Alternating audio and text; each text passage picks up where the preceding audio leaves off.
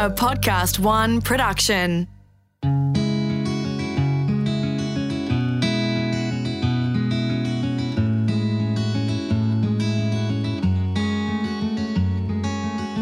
G'day, I'm Chris Russell and welcome to AgReminders.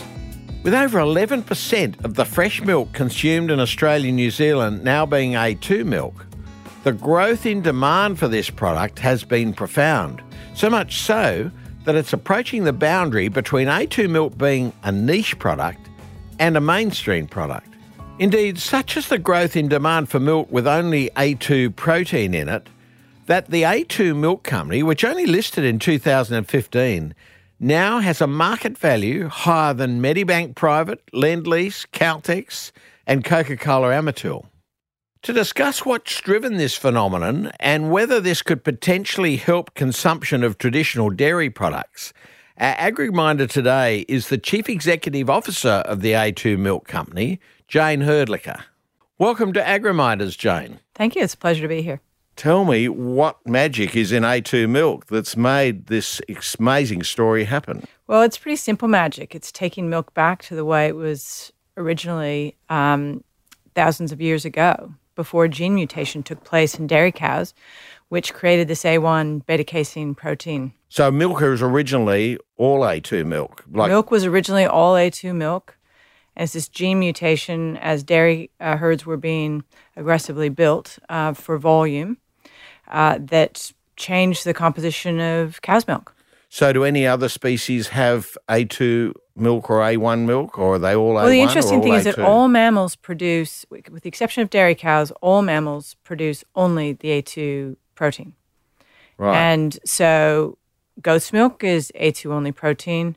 Sheep's milk is A2 only protein. Human milk? Human milk is only A2 protein. Okay. And so as it turns out, it's an irritation created in the breakdown of the A1 protein, beta-casein protein, as it's being digested by humans that is causing a lot of inflammation and discomfort in many people, which they originally thought was lactose intolerance. And now we're increasingly confident that the majority of people who think they're lactose intolerant are actually only intolerant to the A1 beta-casein. And if you produce milk from A2 only producing cows, you generate a much easier to digest milk. Is it just a molecule difference, a different molecular structure? It's a different between the two? molecular structure between Right. the A1 beta-casein and the A2 that breaks down at a particular point in the chain, and it creates an enzyme that's difficult for the human body to digest. So, I mean, you came from being the CEO of an airline to being CEO of this company. I imagine your feet didn't touch the ground much in the airline, but I mean, this must have been breathtaking to see what you've really taken over here. This is an extraordinary company with a very significant opportunity, not only in Australia and New Zealand, but facing the rest of the world. We're now selling our product and building a strong brand in the two biggest consumer markets in the world. So China and the US are both populations that are really interested in our product and in the mix of things that we're bringing to consumers for nutritional purposes. And we're just enjoying the challenge associated with gearing up to be able to serve consumers in a very different way. So why do you think it has caught their imagination? What are the particular advantages that they've seen that they've said, we're going to accept this product and use this? Well, there are a few macro factors that are taking place with consumers around the world. One of them is a much greater consciousness of health and wellness and really wanting to get to the bottom of what for them as an individual drives health and wellness outcomes. And the second thing is provenance, understanding where the product you're consuming originates. And consumers are doing a whole lot more work than they ever have before in really tracing the lineage of what they're consuming. And on top of that, you've got the growth in digital and all the information that comes with that, and then also the growth of the middle class in China. And we think it's a combination of those factors that's playing into our hand because we're providing an unusual and different choice to consumers that is causing them to step back and take note and ask questions and do their homework, and they're making decisions that are different than the decisions they've made in the past. And the thing that's most exciting about that is we're bringing consumers back into the consumption of dairy who had left because they didn't think they could digest cow's milk.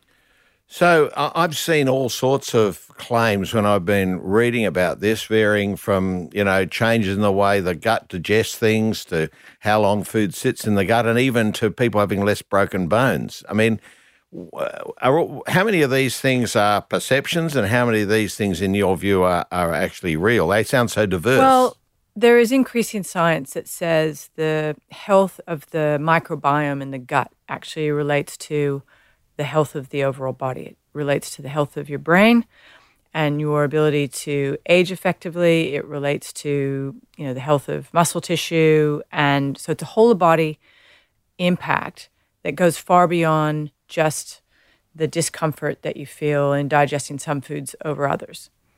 And so consumers talk to consumers and health professionals talk to health professionals about the impact of taking inflammatory foods out of their diet.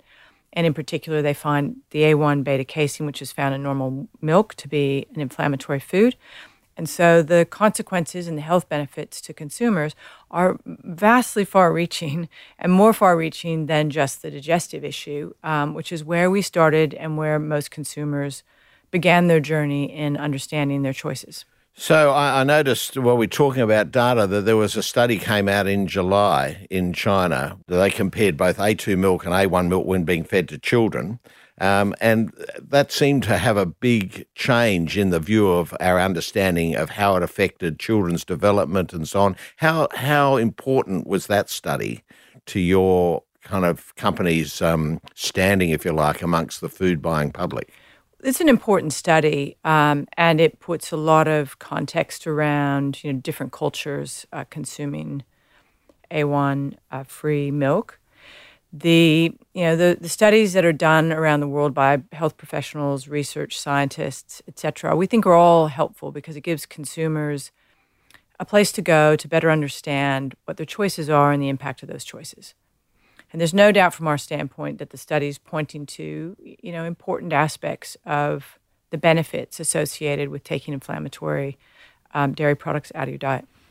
So that compares with there was a study I know done at Sydney University, my old university, way back in the early 2000s. It was more of a review than a study. But they concluded that this was all just data-free opinion. There was no evidence at all that the A1 protein caused any of these things. Have we come data-wise a long way since then, in your view, or are we still struggling with data, or where are we at in terms of good peer-reviewed data? From our company's standpoint, there's never been any question. And the founders of the A2 Milk Company did quite a lot of research before starting the company. And they spent a decade trying to get people to take them seriously. And of course, the world's dairy industry has been quite keen to shut them down and shut down that voice because it wasn't in their interests. So from our standpoint, it's really important that consumers have choice. It's really important that consumers are informed. We think there's a spectrum of people who have different health needs and challenges physically, and we're providing those people choices, and that's good for the industry. It brings energy back into the industry. The dairy category in Australia is growing. Most Western dairy markets are still in decline. In Australia, since we started to gain traction in the fresh milk cabinet, the dairy industry's experienced significant growth. Is there a program in your company to actually build that data? So we're letting researchers around the world do the work for us. And you would imagine us to continue to do ongoing R&D and to make sure that we understand what the facts look like. But it better comes from independent sources than coming from us. Mm-hmm. And in fact, the most qualified opinions from a consumer standpoint is other consumers. And they get a little bit lost in the scientific approach to evaluating one opportunity relative to another with respect to foods in particular. But listening to consumers talk about the benefits for them individually and what they've experienced and the storytelling that comes with that is the most powerful form of data collection from our standpoint. So would you agree that perception has sort of outpaced the data a little bit? No, I wouldn't agree with that because we see the data around the world and we think there's plenty of hard data that supports our view. And we think consumers have stood behind that and are voting with their feet. I must say I've spent a fair bit of time in China over the last few years, and their emphasis on food safety is extraordinary. I met a young lady up there who was, doing some work for me, and she just had a baby late in life, but recently. She was spending $1,500 a month on Australian milk formula. $1,500 a month. Didn't blink an eye about that, because to her, that was such an important issue. I don't think she'd read a single piece of data. She just believed it came from Australia and it was made by Australian companies and it was Australian milk, and that was what she was going to do. Is that a common sort of phenomena that you've seen in China particularly, which I know is a big market for you? I think the Chinese consumer, overall is a very well-informed consumer. They do their homework. Some go to great lengths to do their homework, and they'll go and read research studies, and they really independently do quite a lot of reading and form their own views. Many consumers are heavily influenced by word of mouth, friends that they know and trust, family members that they know and trust. And there's one simple fact, which is consistent across all consumers, which is they want the very best for their child.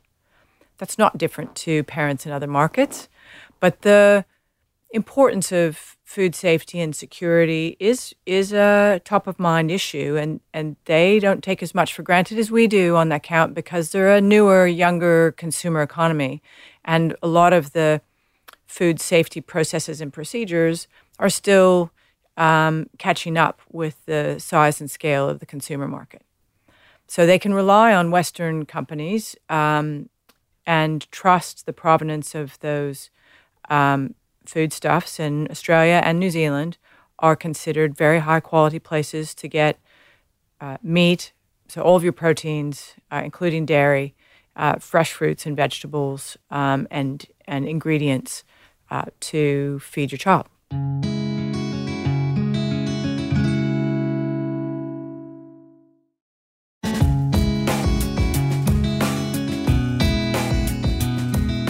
What do you think the lessons are here for niche marketing of agricultural products that have been really discovered through the A2 milk story? Well, I would think about it a bit differently in that I think what Australia and New Zealand have done very well is think about value-added products and innovation to take what is otherwise treated as a commodity, to take innovation to position that commodity in a way that is value-adding to consumers in another market, particularly China. But all of Asia, really, I think, we've done a relatively good job in serving interesting opportunities that grow the size of the opportunities farmers have and processors and food manufacturers have. So you said a bit earlier that you felt that A2 milk had been a big factor in bringing people back to consuming milk that had to abandon it previously. Do you think that the total future of the dairy industry is that you're going to have some play in that future of the dairy industry? Where do you see the dairy industry in Australia going in the future? Well, I think most industries in today's world have to continue to reimagine the role that they play, and maybe with some exceptions like the resources sector. But if you're playing in the consumer space, you have to stay abreast of changing needs and desires of consumers, especially in fast-moving environments. And so for us, we look into China and the U.S. as two of the most dynamic consumer economies in the world. And if we want to compete in those markets, we have to stay on top of changing trends and patterns of behavior. I don't think consumers look at the choices they make in the grocery store by industry. They don't look at dairy and say, okay, what's the future of dairy? Consumers look at it in terms of what are the choices I have for nutrition for me and for my family, and what choices are best for me and for my family. And so we have an obligation to stay very close to changing consumer needs and patterns of behavior and build our business back from that. And that's how we anchor, that's how we orient. We don't think about ourselves as a dairy player, and we don't think about how we're developing our business in the context of the way the rest of the industry is developing. We think about our business in the context of what consumers are we serving and how do we best impact their lives day to day by providing them the very highest quality dairy nutrition. And what about the producers? Have you got a growing number of people producing this A2 milk for you? We do, and it's very exciting, actually, the number of farmers that we have impacted in bringing them into a different form of their business and to help them generate a value-added business it's exciting. And the opportunities we have together as a community to continue to innovate, to continue to lift the standards for what great dairy farming looks like, it's exciting. What has it really meant for the producers that have become part of the A2 milk story, if you like? Well, for those producers who've been working with us, they are getting paid more money because they have to do more work for us. It takes a lot to provide liquid milk at the standards that we set, and the processes that we require to ensure those standards are significant. And so there's an opportunity for those farmers to earn more as a consequence off their farm. And we hope that's exciting to farmers and that it's creating good energy for young farmers coming up, because we're demonstrating there is opportunity to innovate, to provide value added, to think about your business in a slightly different way. And I love the stories that I'm hearing out in the community. Any new technologies you think are going to be very significant in the dairy industry? I actually call this episode Dairy Quite Contrary, because there's so many variations we've seen come into the dairy industry. I mean, how significant are those and how important are those in growing the dairy industry as part of, our food business? I think it's critical, and innovation runs across a very big spectrum in dairy. And that spectrum will do a couple of things. One, it'll improve yields, it'll reduce costs, it will improve sustainability, and it will enable pathways for value-added product development. And I think make it possible for relatively small farms to do some very unique things that differentiate themselves and create more viability for the farm over time as a consequence. And do you see that the growth for us is going to be in the whole milk area, or do you think it's more in the kind of add-on type products like infant formula and other things? Where is the future really for growing the Australian dairy industry? Well, I actually think it's across all aspects of the dairy industry. It'll be ingredients, it'll be value-added products, it will be whole milk and selling whole milk or liquid milk into the growing appetite for fresh milk in China. We have a really important opportunity in front of us, and we need to recognize and treat it respectfully, because there is a lot of opportunity in serving a very fast pace of growth in Asia. And you spoke before about the willingness to pay more for high quality nutrition for children in China. There's a growing middle class in Asia that is significant generally.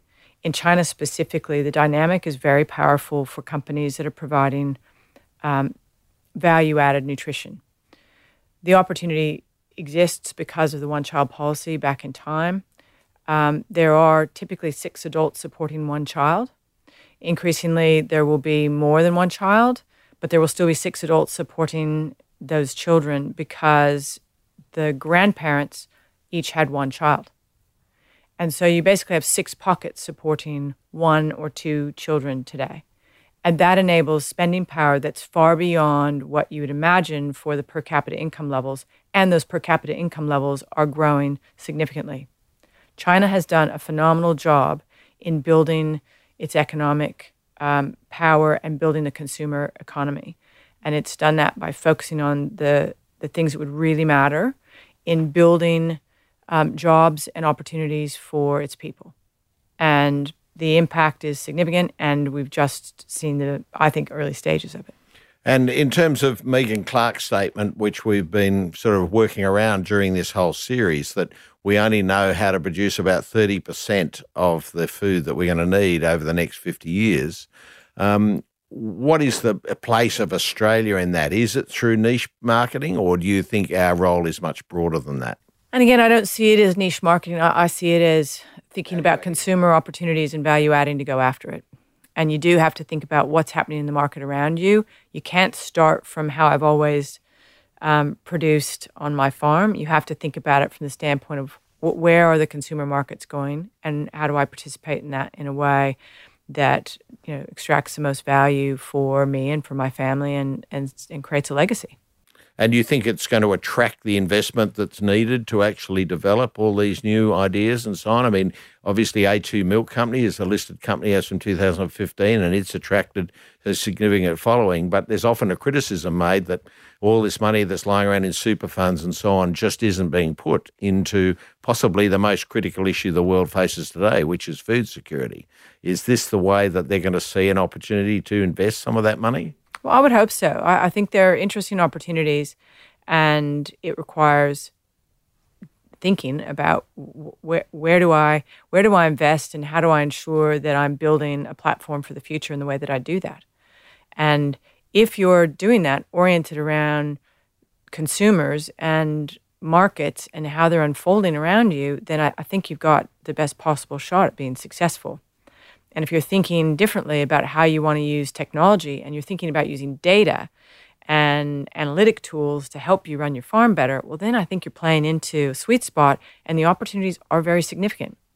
But they require different skills and adding value in ways that maybe weren't necessary in the same way in the last couple of decades, but are going to be essential going forward. I guess, Jayne, all I can say is, congratulations on, I think, what has been a quite unpredictable and amazing story with A2 Milk, really, because it's really flowed forth, if you'll excuse the pun, and it's turned, a business which was marginal for some dairy farmers into a profitable one. It's also put Australia on the map, I think, in a lot of these countries with a product that is quite unique. It's been an amazing story. So well done, and thank you very much for being one of our AgriMinders today. A pleasure. It's been a joy to be here. Thank you.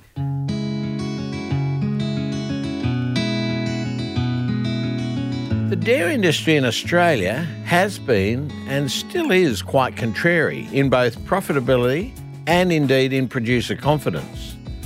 But as we've heard, it's come a long way despite the hurdles and distractions that have been put in its way.